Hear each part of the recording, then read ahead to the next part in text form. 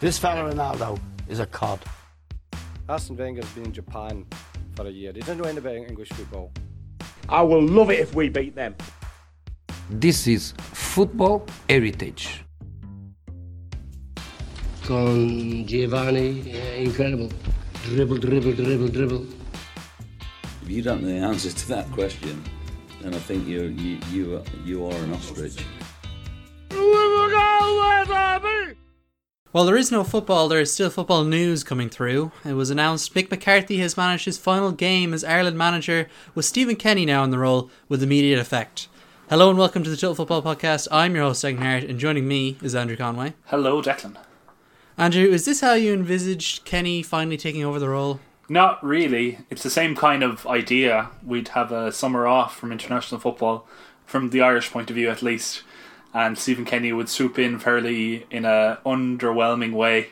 Would get rid of Robbie Keane from his immediate team. I don't know if he's getting sacked altogether, or if he's going to be moved to the 21s. Maybe that's a better place for him at this point in his coaching career. And Stephen Kenny would take charge and not say a great deal, and we won't hear much about it until the first match, which I don't know what that will be at this point. Whether I will, if you can imagine, if they could reschedule football for the autumn, would they put the playoffs the very first match, or would they wait for the winter, or wait for next year sometime to play that playoff? I don't know. Yeah, I wonder, do they just wait till next March and do it then, and maybe cancel international breaks as a way of freeing up room in the calendar for the club game to kind of get a bit of room? Yeah, very possibly. Like the talks have been going about at the moment was 3 to 5 matches a week to finish off the league campaigns of the various European leagues. If they do that, very likely I'd say they'd be looking to cut as much fat as possible from the season. And I wouldn't be surprised if, for instance, there was no League Cup at the very least in England, for instance, next season. And beyond that, I would be very surprised if, bar the big cup competitions, bar the FA Cup, bar the Coupe de France, there would be very few cup competitions next season as well. Presuming it all goes swimmingly in the next few months and things get back to normal, which is a big assumption, I think, at this point in time. Yeah, like it is weird. Like every week we could have the conversation of what route do we have back to football, but it just seems every week it does change, and so there's really no point in discussing it at all until it becomes a bit clearer, which could be 2-3 weeks, it could be 2-3 months. We really don't know. Could be Christmas. Which would be really bizarre. And so I suppose then you mentioned Robbie Keane. Like, I heard that he's negotiating with the FAI, whatever that even really means. Like, because we have an interim CEO at the moment in Gary Owens. Yeah, who was. And then I heard that Keith Andrews and Damien Duff will be part of Stephen Kenny's backroom staff, with John O'Shea going to the under-21s. Yeah. As far as I know, Keith Andrews had been working closely with Stephen Kenny already, so that's just a standard promotion or a standard move that would have been always expected. And then Damien Duff would have been a promotion basically from, was he working with the under-16s and his work with Celtic as well? That kind of, he's been fast-tracked for that, it seems. He's impressed, I think, by all accounts at both club and international level, in the way that maybe other coaches, for instance, the assistant manager of Middlesbrough, who are teetering close to relegation in the Championship the last time I checked, where Robbie Keane is currently assistant manager. So I can see that they kind of went for an upgrade there in the coaching stakes. Yeah, like it is quite interesting, because obviously this time last year, if you'd said Stephen Kenny will get to be in charge of the playoffs and he'll take charge after that, which we already knew, I would have said that's great. Mick McCarthy's not had the best tenure in his 6-7 games or whatever it was in charge. As far as second reigns go, it was incredibly underwhelming. But do you think we'll look back at this Mick McCarthy reign in any way of fondness in 5-10 years' time? Possibly, but probably not for what went on the field. It'd probably be more for what went on off the field, in terms of the massive changes at the FAI, the fact that the alleged misdirection of funds, misappropriation of funds, poor management, fraudulent behaviour, all that alleged stuff that went on in the FAI, that came out under Mick McCarthy's tenure, and it didn't really affect what was going on the field. It didn't really have a negative impact upon the team, upon people's, at least from the footballing side of things. It didn't negatively impact people's perception of the football team, which I think is a positive, and I think Mick was very much part of that. He kind of kept the ball rolling, kept the matters focused on the football. The football itself was unforgettable, as you said. It was underwhelming. It wasn't, I don't think, immensely underwhelming. I think it was slightly better than the last so many years under Trapp and Martin O'Neill, and under Steve Staunton before that, where there was no real hope. Everyone was stuck in the rut. Everyone knew the way things were going.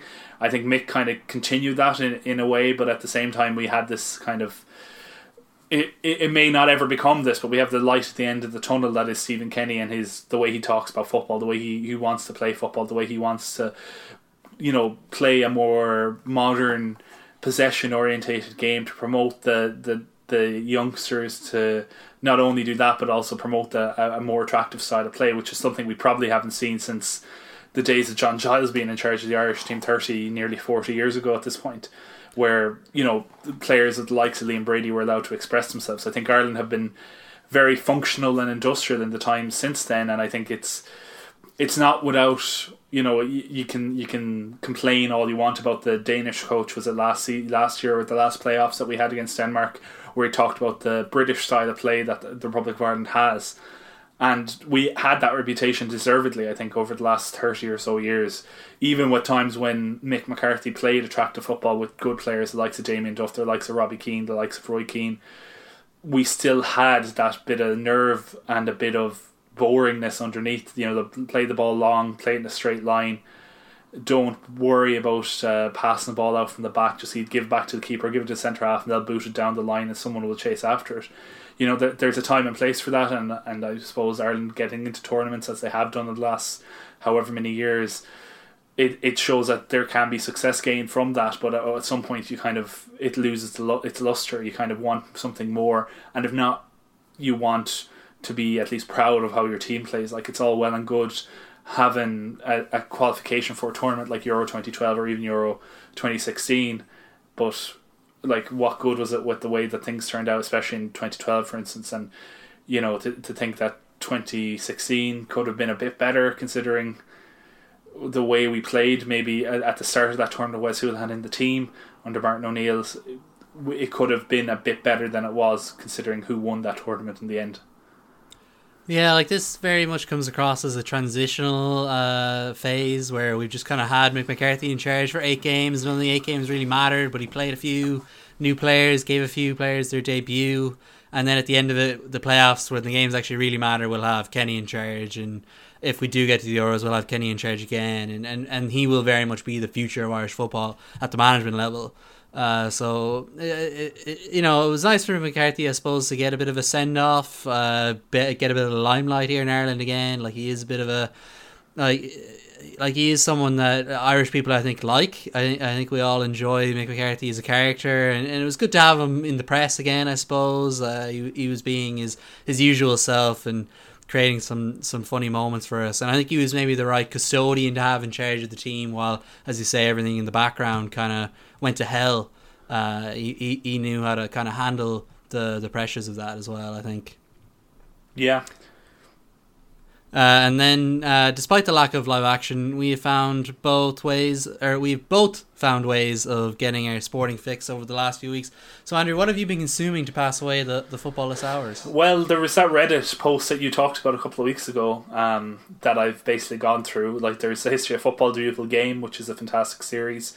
That's Terence Stamp of Kneel Before Zod fame, and the song Waterloo Sunset by the Kinks. Song is about him as well. So he's quite a famous individual. If you probably know, most people don't even know him, but he narrates that show, and it's 12-13 part, goes through the history of football. Very interesting stuff. It's a bit kind of pastel. Well, what's the word? It's a bit fluffy around the corners. It doesn't really go into the hard knocks of football as much as maybe it should. But it's a nice little trail through history. I found that to be very good. I watched the Neil Warnock documentary from I think 2004-2005 season that followed him around when he was manager of Sheffield United in the Championship or Division 1 as it was at that point. And that was an interesting thing. It was just him on his tractor and his wife saying he's such a nice man, and then him yelling expletives at everyone left and right to him, and doing things like badmouthing his former assistant manager, who'd just been hired as the Leeds boss at the time, Kevin Blackwell, who is now again his right hand man in every job he's had since 2012. So it was a funny documentary. I've also been consuming the World Cup. Just to go back to the Neil Warnock one, actually, there was a similar one made about Leyton Orient. Have you ever watched that one with John Sitton? I think. It's on the list. It's is it Orient for Fiver or something like that? It's called. It's about were they in the old Division 3 as it was at the time? I think so. Yeah. Yeah. So it's a pretty depressing. Just Orient not loitering in mediocrity and getting steadily worse as these footballers who, while in a lot of ways they're the heroes of men, they have achieved dreams that people couldn't only imagine of when they were a child, but at the same time they're effectively still working class people who are just working a job that has a very short life and trying to make as much as they can out of it, but at the same time playing for Leyton Orient in the mid-90s. There probably isn't much of a long-term career stretch out of that. They're not making enough money for the rest of their lives, and they're getting treated like crap left, right and centre. And the manager in the middle of it, a well-respected coach who was before it, just threatening them and threatening physical violence against the players if they don't win matches, and invariably they don't win the matches, and then the guy just goes to further and further extremes, and it kind of destroyed his career. That I haven't seen the whole thing, but I have seen what I assume is a pretty well-known scene in it where he's particularly angry, and he has some of the, obviously if you're in the room, very threatening lines, but to watch as a viewer they just came across as hilarious. Yeah. Would not have liked to have been on the receiving end of them, mind you, but No. I just thought they were absolutely hilarious. I thought I must watch the whole thing someday, but did you enjoy the Neil Warnock documentary? Enjoy is a strong word. James Richardson narrated it, so that was a bit of fun. But nice. Yeah, it wasn't the best. It wasn't the most vintage. It was a bit of this is kind of anecdotal evidence of Neil Warnock just being a crazy dude.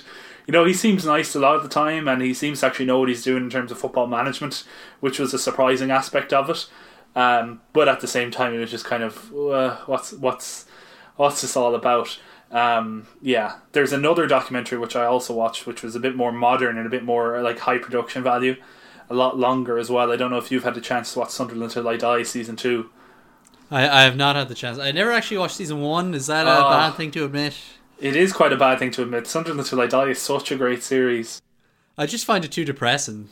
It's not depressing in the slightest. It's hilarious, and you get real insight into the inner workings of football. And a lot of it does seem staged, but it seems staged in a way that it can't have been staged, if you know what I mean. By saying it's staged, but it's not staged, do you think that just means that you think people are playing up to the camera, but they are just playing like an inflated version of who they really are?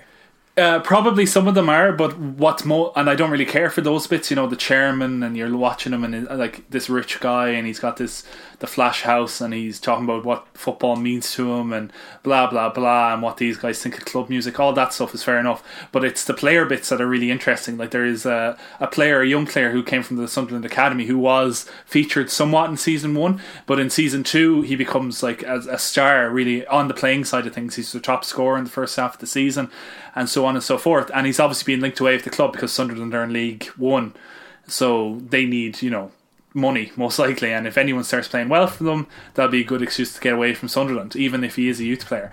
And the guys who are filming it, and you don't hear their voices often, but in a couple of cases you hear it.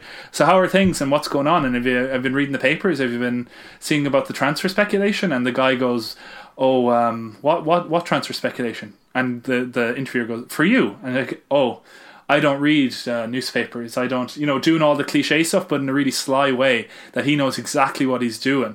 And it's as if, the stories you hear from like the likes of Robbie Savage about how players just don't talk to the manager if they want to get away from the club, or who just, pull up all these pretending to be injured, pretending to be sick, or pretending not to be sick, pretending to be fit when they're not fit.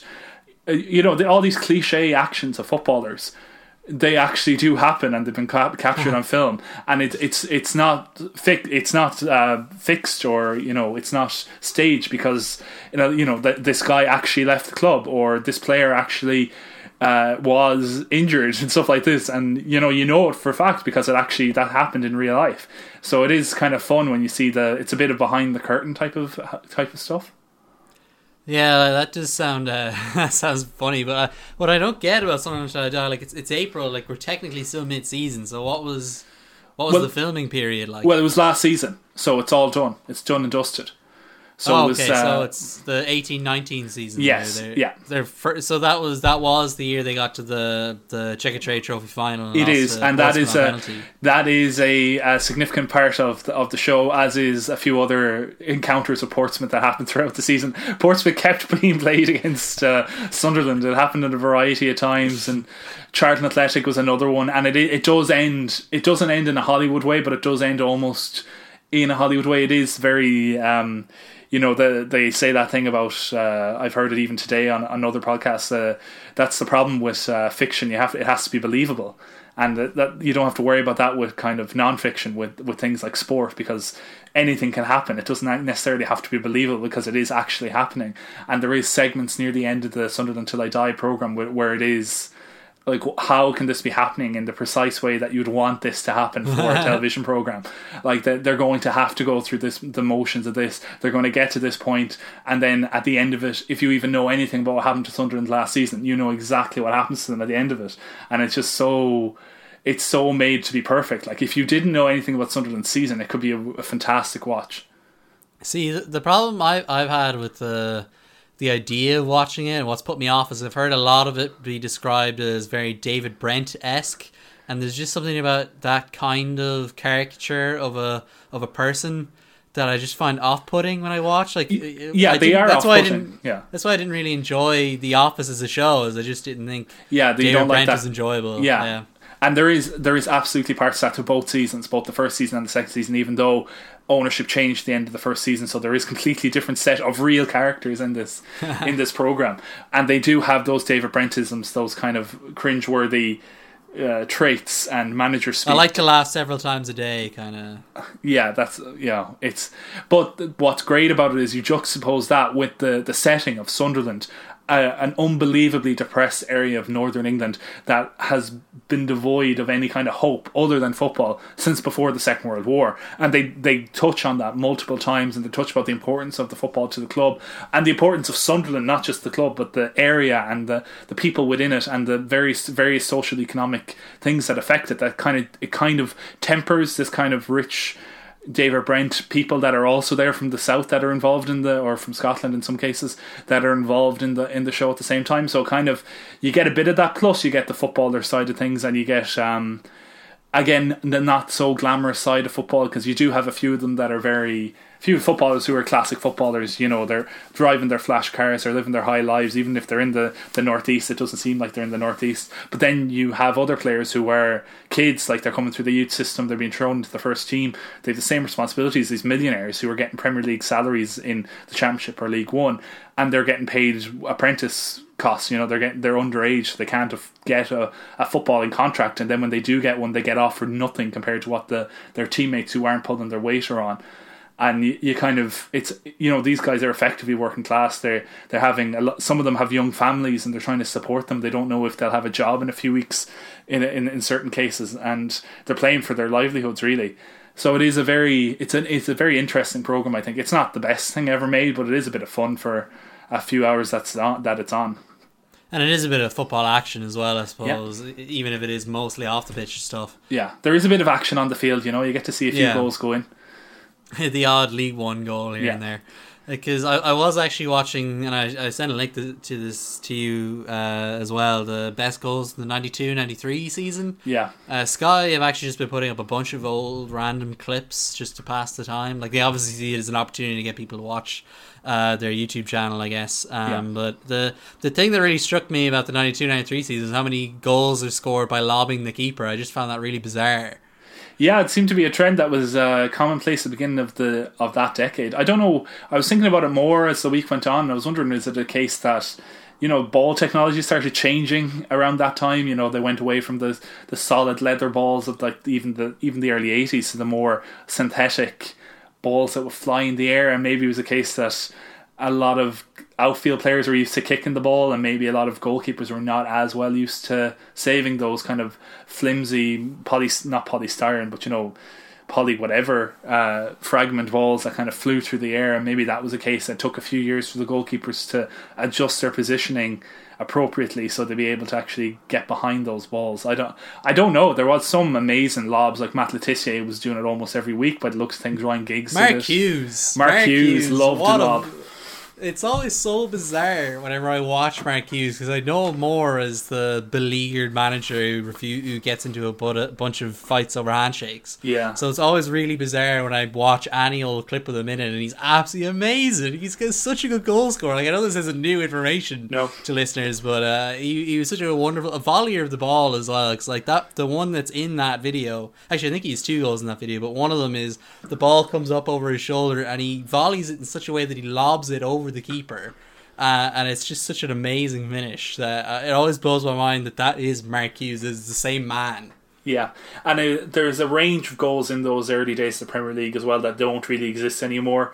Football then was much more of a direct sport, it seems, than it is now. It's much more technical now, it's much more tactical, it's much more strategic, so every goal is almost planned out in advance, in the ways that only the modern tactician managers can do it. Every attacking play is almost choreographed from the sidelines, but back then it was just like, go on lads, rest yourselves, have some fun, was the instructions from the manager before you went on. And it was just like, boot it long, go for it, put your head on the line, put your foot in there, just have a crack. All the goals are basically like that. There was no team, not that many, there was probably 1 or 2, I think. Norwich City at the time in that first season, what's the name of that guy that we always forget the name of, Roel Fox, scored a couple of nice team goals, I think, for Norwich City that season. But everyone else is just like, have a crack there, like a big long range header from Alan Shearer, or a big volley from Mark Hughes, as you said. And also there was no goals being scored by foreigners. Yeah, like it's so easy to forget. Like, there were, because obviously we've been doing those quizzes we mentioned last week, the top goal scorers. Like, we always forget that there's that weird 6-7 year period as a few foreign players start to come in, and then all of a sudden there's the huge influx around the turn of the century. So it's been quite interesting. I was also watching the Brian Clough documentary. Have you ever seen that? The one, it's on YouTube. Yeah, it's a Sky. Was it a Sky Sports documentary, or was it a BBC documentary originally? I think it was BBC originally. I can't quite remember. It definitely wasn't Sky. It might have been ITV or BBC. But it was about an hour and 10 minutes long. And I just watched the Damn United a few weeks ago before we were all told to stay indoors and football was cancelled forever. And it was just interesting, kind of juxtaposing the two and seeing, like, obviously the Damn United. Well, what I gathered from the documentary was that the book that the movie was based on was basically a book of fiction that used real characters, which was quite weird, because I'd never read the book before. And I didn't realize John Jaws had actually sued. I can't remember his name now. What's his name? Yeah, I know who you're talking about. Yeah, he sued him to get for defamation, basically. Yeah, and he won. Yeah, and he's been removed from subsequent editions of the book. Any reference or any of the the things that were referenced to John Jaws were removed from the book and were not included in the film as well. Yeah, because then the film, they actually talked to the filmmaker, because the documentary came out just before the movie did, with Michael Sheen, who I think was a great Brian Clough as well. Excellent, yeah. Yeah, he's got the chops for it. But it was interesting, they talked to the filmmaker and he was like, yeah, we're calling it after the book, but really we want to make it a more well-rounded movie and a well-rounded story about Brian Clough. But then they make up this whole stuff about how he hated Revie because of a handshake in a League Cup game, and while it did play in that League Cup game, there's nothing about a handshake or a refusal to have a glass of wine after the match. It was just simply that Clough didn't like the way Revie played football, and Clough was that, he was a strong-headed man. He believed in his way of life, and Don Revie, obviously, not to retread over the old ground of their rivalry, but I thought it was a good insight, both via the movie and then the documentary, of the mind of Clough. And like, the Damn United just focuses on his time at Derby, but I quite enjoyed the stuff with Nottingham Forest as well. And it's always weird because whenever we talk about Clough, we do always talk about Forest and how that is one of the greatest accomplishments ever in football and maybe even just sport. But like, it's easy to forget how impressive an achievement was to win the league with Derby as well. Yeah. I think the remnants of his team when he left to join Leeds also won the league again with one of with a protege of Clough playing the exact same brand of football, just carrying on with the exact same players. They won the league that year as well, which is often forgotten. A tiny provincial club, they're not tiny, but a provincial club like Derby County in the baseball grounds with no money, with no resources, basically a second division side as they were top of the league in the European Cup. Like, that's crazy to think about. It's similar to what Leicester City managed to do however many years later, with a lot less money involved. Yeah, like, it is always interesting to think, like, to transplant Clough into contemporary day, like, what would be the equivalent of that happening now in so many different ways. Like, even just the equivalent of him taking over Leeds, like, would that be like Jose Mourinho taking over Arsenal? Would it be more or less extreme? Like, the kind of managers that actually hate each other, but then one replaces the other at their job, where they'd previously done extremely well in Don Revie winning multiple elite titles with Leeds. Like, I can't think of any real equivalent other than probably Mourinho at either replacing Arsene Wenger or replacing Pep Guardiola. Yeah, it would have been. Yeah, it would have been if you go back to like the height of the Ferguson Wenger era, when Ferguson won the treble and he was meant to retire in shorts, in 2002 afterwards. And if Wenger had gone and been appointed as his successor at Manchester United, that would have been probably close to what happened. Or you could go back earlier, and if Alex Ferguson had been appointed Liverpool manager after Graham Souness or something like that, that's the kind of situation you're looking at. There isn't really anything in modern football that can be comparable. The only thing, if you want a global way, if Mourinho had left Real Madrid to take over at Barcelona, that would have been similar, I'd say. Yeah, and then obviously there's the main achievement of going up and winning the league and then winning back-to-back European Cups. Like, the Leicester City championship victory is kind of the closest equivalent. Yeah. And even then, as I say, there's a lot more money on the line or in play at the time. And they did have that year where they nearly went down before that. So they had settled, I suppose, in the Premier League before that as well. Not to take away from Leicester's achievement, I think that's another one of the great achievements in sport, let alone football. Like, it is funny that they're about like 40 years apart. Like, will we see something else happen in 40 years as well? If we're still here, like, yeah, if football ever comes back, that is. So then, were there anything else you watched? The only things I've started getting into now, I've started listening to different podcasts. Obviously, an SM Dorman podcast I've got into, which kind of goes through historic events from the 80s and 90s in football, and they did a bumper like 4-hour special on Mexico 86. So I've been watching a lot of stuff from Mexico 86, and they think it's the last great World Cup, maybe until you're looking at maybe Brazil in 2014, but that petered out as it went on longer and longer. And so it was the last great World Cup where every single round didn't disappoint. Even if the final wasn't a classic, it still ended in a classic fashion. And is 2006 not widely regarded or fondly remembered? No, it's like same as 98. It was like 2006, I think, was a return to form to the World Cup in the way that 2002 had been such a disappointment for the most part. Most of the nations not really fulfilling their potential. A lot of like negative football being played. A lot of tomfoolery going on. A lot of suspicious refereeing activities that happened during 2002 World Cup. 2006 kind of started with a bang, but then immediately, like, bar a couple of moments. Obviously, the Zidane headbutt in the penalty shootout, kind of in the final. Apart from that, nothing great happened in that final. It was a very bad-tempered but also limited chance match. The semis weren't great, apart from Zidane really in that World Cup, and a bit of Germany, really lighting up the World Cup with the great weather, and the semi-final between Italy and Germany. Like, a lot of that World Cup I don't think can really be looked on that fondly. It's still a good World Cup. It's better than 2002. It's better than probably Italia 90 for quality. It's better than 94, no doubt. But, in the great pantheon of World Cups, it's not there with 86, 82, 70, 74, 66.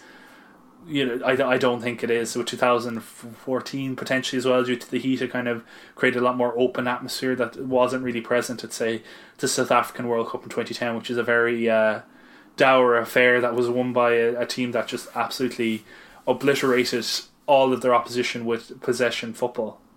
Yeah, like I don't think 2010 is one that I think most people will remember fondly. Like it has its moments, mostly Luis Suarez being Luis Suarez.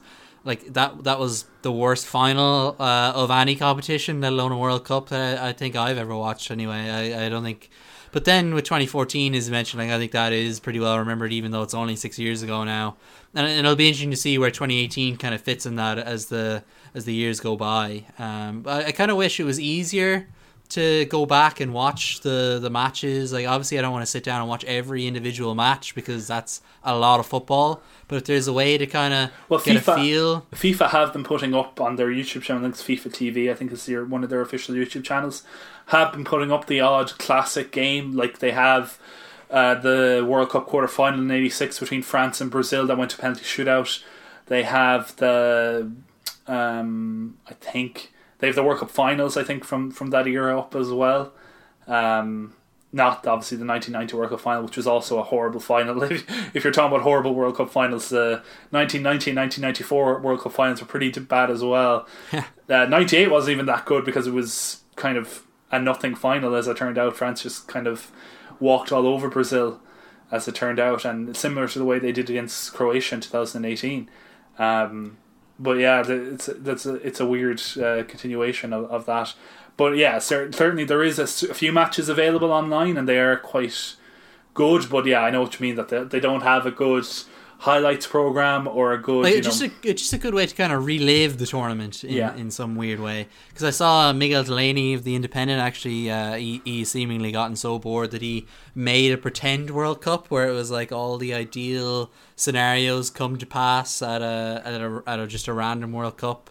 And just he said after he had it published, he was like, oh, even just as I was writing it, I was getting excited for a World Cup that I was disappointed that isn't happening. So like I suppose our desperation for football continues and grows as the days goes by. Even the journalists are getting tediously bored by it and making up stories of fake football tournaments to pass the time. But I suppose we'll close out the show with 20 questions, which we played last week. I had a terrible performance as Andrew had Dion Dublin picked, and I danced around it for about 5-10 minutes. What a player Dion Dublin was. Scored 10 goals in 2003. Yeah, we learned that today. He still had it. I do love that you got 19 out of the 20 players and then forgot Dion Dublin of all people. Yeah, I know. It happens. But then you very quickly were able to guess Ronaldo in a way that Brazilian was almost Ronaldo. taunting me. Yes, the original Ronaldo, as we large for some Ronaldo. reason have to call him. Oh, don't be mean. He's not even taller than Cristiano, I don't think. I think he's shorter than him by a fair bit. I always loved his nickname as E Fenomeno. Yeah. I always thought that was a very good nickname. So, Andrew, have you picked a player? I have a player, yeah. Okay, so I suppose I'll start proceedings. Go ahead. Is he a currently active player? No. Okay, has he retired in the last 10 years? No. Okay, so is he retired within the last 20 years? Yes. 20 years, so 10 to 20 years, so that's between 2000 and 2010. Yes. Okay, is he now a pundit on British TV? Yes. Oh, unreal. This makes it way easier. Yeah, that was a good question. Okay, so did he play for more than one of the traditional top 4 teams of the 2010s or the 2000s? No. So he didn't play for more than one. Did he play for one? No. So he didn't play for any of the big 4. Okay. No. So that's 5 questions. I can start giving you facts about him, if you wish. That might... Was he born in the 1970s? No. Okay, so he's a 1980s kid, I'm going to guess. So that would make him, what, 40? He's near his 40s? Late... He's currently a pundit. Is he a pundit on BBC for Match of the Day? No. Is he a pundit on Sky? Yes. Sky Sports pundit. Okay. And he didn't play for any of the traditional Big 4, so it's not Jamie Redknapp. Nope. I can start giving you facts. Well, there's not that many Sky Sports pundits. So I think I can narrow this down. It's only been 8 questions. Is he English? Yes. He's English. Don't be okay. like narrowing it down by just saying Sky Sports pundits. Have a bit No, I more, won't. effort. I will. I'm just trying to. I can't even. I can only think of like Gary Neville and Jamie Carragher at the moment. Did he win a Champions League? Nope. Yeah. Okay. So he would have just spent his time in England then, I assume. Yes. That's 10 questions. Okay. It's most of the pundits play for the big sides, so They do. Unless I'm completely missing an obvious person. I don't know if you are or not. Did he play for Manchester City? Nope. Okay, that was a bad question. Has he managed? No. Hasn't managed. Okay. Did he retire within the last 15 years? No. Okay, so between 2000 and 2005. Yes. Did he win a league title? Nope. Okay, it wasn't a Blackburn player. I'm just totally blanking on Sky Sports pundits now. Well, now I They're can that start old. giving you facts. Yes, okay. So he scored 209 goals in 540 club appearances in his career. I feel like that should be giving it away. He was presumably a striker. Yes. Oh, my mind's just going blank. I just keep seeing flashes of Graham Souness in my head. He once had a contract signed with Tottenham Hotspur. But didn't then sign with Tottenham Hotspur. Correct. Did he play for multiple mid-table Premier League clubs? No. Did he predominantly only ever play? Did he only ever play at one club? Yes. Is he a pundit on Sky Sports Yes. Saturday show? Is it like Matthew Le Tissier? It is Matt Le Tissier. Hey, I actually got it. Well done. Well done. The other facts I had with you were he only missed one penalty in his whole career, scoring. Oh, I got it on that. Yeah, that was another one. Well, you would have got it from. He was born in St. Peter Port, Guernsey. So if you didn't get Southampton. Yeah, it's like he basically speaks French as a first language. Once had a trial at Oxford United, but they didn't sign him. That was a mistake. Yeah, he had signed a contract with Tottenham Hotspur in 91, but decided in the end to stay with Southampton. He was top scorer in the 93-94 Premier League season from Southampton, which is quite an achievement. He has won goal this season once. He has 9 caps for England, or 8 caps for England, but he never scored a goal for them. Interesting. I thought he had scored for England. No, not in an official. He had England B caps. I think he scored for them, but official England games, no. Were they your Matthew Le Tissier facts? They were my Matthew Le Tissier facts. Okay, so ask me some questions then. I have my player. Okay, is the player active? No. Did they play in the Premier League? Yes. Or did they play? So they're not active. So did they retire in the last 10 years? Yes. Did they retire in the last 5 years? Yes. Are they a manager? No. Let's see. Are they English? No. Are they French? No.